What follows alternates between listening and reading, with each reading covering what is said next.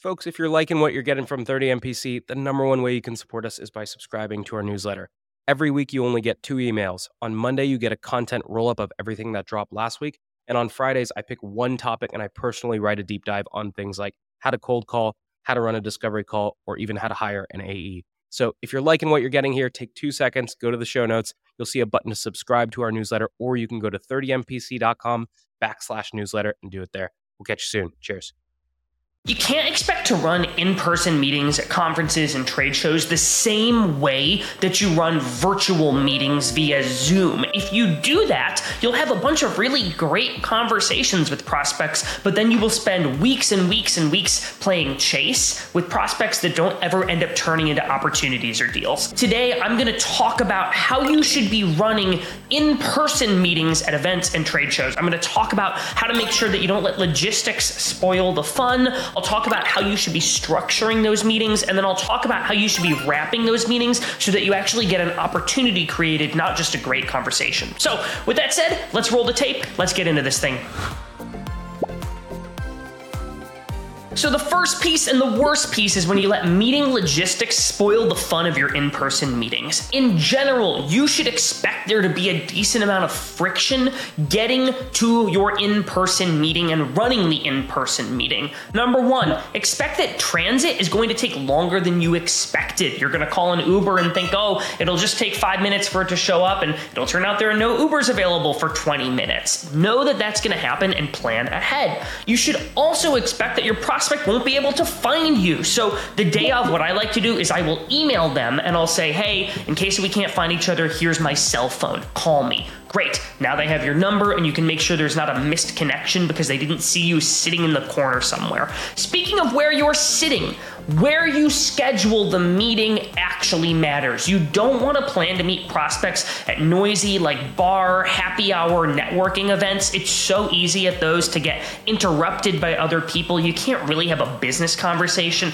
at the big happy hour, like networking event. So I like to go to a coffee shop, or I like to meet in an exhibit hall in a back room where you can actually sit down and have a face-to-face real conversation. So do all of those things to make sure when you actually get to the meeting, there's no stress, there's no hassle, and there's no interruption. Let's talk about the structure of these in-person meetings, because I said you can't run them the same way you run a virtual meeting. Things that are similar, however, is you still want to do a time check. If you're scheduled for 30 minutes, say, hey, just so I make sure we're on the same page, I've got us down for 30 minutes, which puts us at a stop at 1. Are you still good for that, or do you need me to watch the clock for something sooner? Nope, great, I'm good for that. Cool. Great. Now what I do there is I'm actually going to set a timer on my phone, and I'll tell them, hey, I'll set a timer to go off audibly at the 25-minute mark so that you're not late to your next one. Great. You respect their time. They're not looking at their phone to check the time. You're not doing the same. Now what you want to do is set the stage by setting an agenda. You know, the reason that I wanted to meet with you, or the reason that I thought we should sit down today, or in terms of what I thought the agenda for today's meeting would be, you've got to say a phrase like that to make sure that you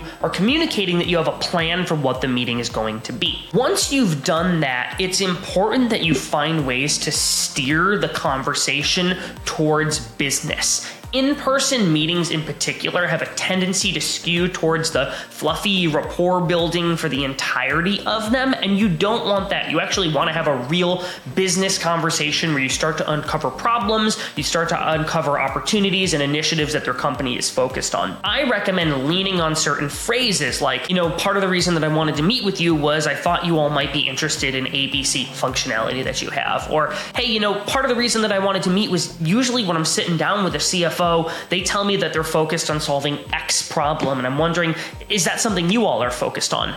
Keep in mind, X problem is usually a big problem that you can help solve for them. You want to present problems, you want to keep steering the in-person meeting towards business, towards problems, toward opportunities, as opposed to, oh yeah, what's your take on this event? How many years have you been? Oh, cool. Who else are you going to be meeting? Avoid that stuff, get to the business problems. And then the last piece here, I lied earlier. If you have 30 minutes, you should probably set your timer to go off at the 20-minute mark, because you want to carve out more time than than you normally would to talk about next steps. You got to keep in mind that just because you're sitting down and meeting with a person who physically came to the conference, that doesn't mean that that's the person you should be navigating the whole opportunity with. There might be other people in the organization that you should be talking to. At the end, I usually recommend you wrap by saying, I feel like there might be something here and it might be worth us continuing to explore working together. What's your take on things? First pulse check. Do they even want to talk about working together more? If they say yes, that's when you can transition to talking about how you'll navigate working together. Who else should you be talking to? See if you can get introductions made to those people. Then you should be thinking about what the next step should be. Ideally, you're the one making a recommendation. I love the word recommendation. You might say, do you mind if I give you a recommendation in terms of what we do next? Prospect will almost always say yes. And then you can present, is it a demo? Is it a meeting with another stakeholder, etc. And then the last piece at the end, if you're going to be meeting with this person again, you should be aiming to get on the calendar there. Do not say, cool, I'll email you next week. We can schedule a time for a demo. If they're interested in seeing a demo, get on the calendar there, pull out your phone, open the calendar app, and get time on the books then. Know that you can always reschedule and share that with the prospect. Hey, why don't we pencil some time? And if we end up having craziness after this, we can always reschedule and move. But get on the calendar, because it's that gap between conference and trying to get on the calendar where most post-conference deals go to die. So spend an inordinate amount of time on the next steps, especially with these in-person meetings. And part of the reason that I said that you should end at the 20-minute mark is you should always aim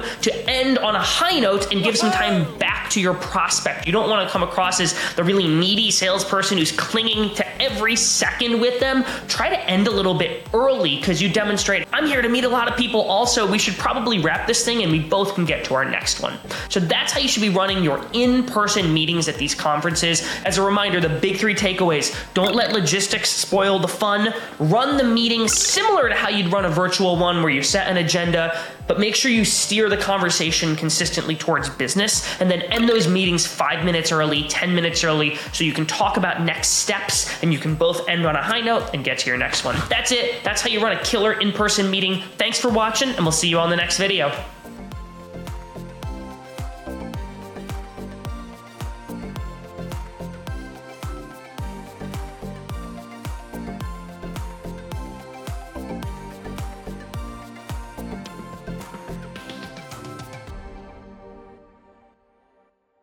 Today's tip to optimize your sales day is brought to you by Boomerang. If you get an email and the action required on that email is going to take you less than 2 minutes to do it on the spot. It's not worth adding it to your to-do list, having to look at the item, remember what you need to do. That's going to take you more than 2 minutes anyway, so do it on the spot, get it off your plate. Now, we documented our best templates and tips to help you optimize your sales day with our friends at Boomerang, and you can get that documentation for free at the link in the show notes.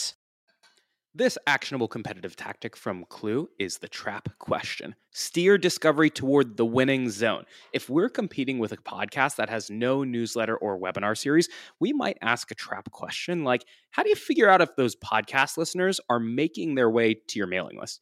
And when you're in a head-to-head, there's no better way to prepare for your next competitive battle than with our trap questions and battle card templates from our friends at Clue. The link's in the show notes.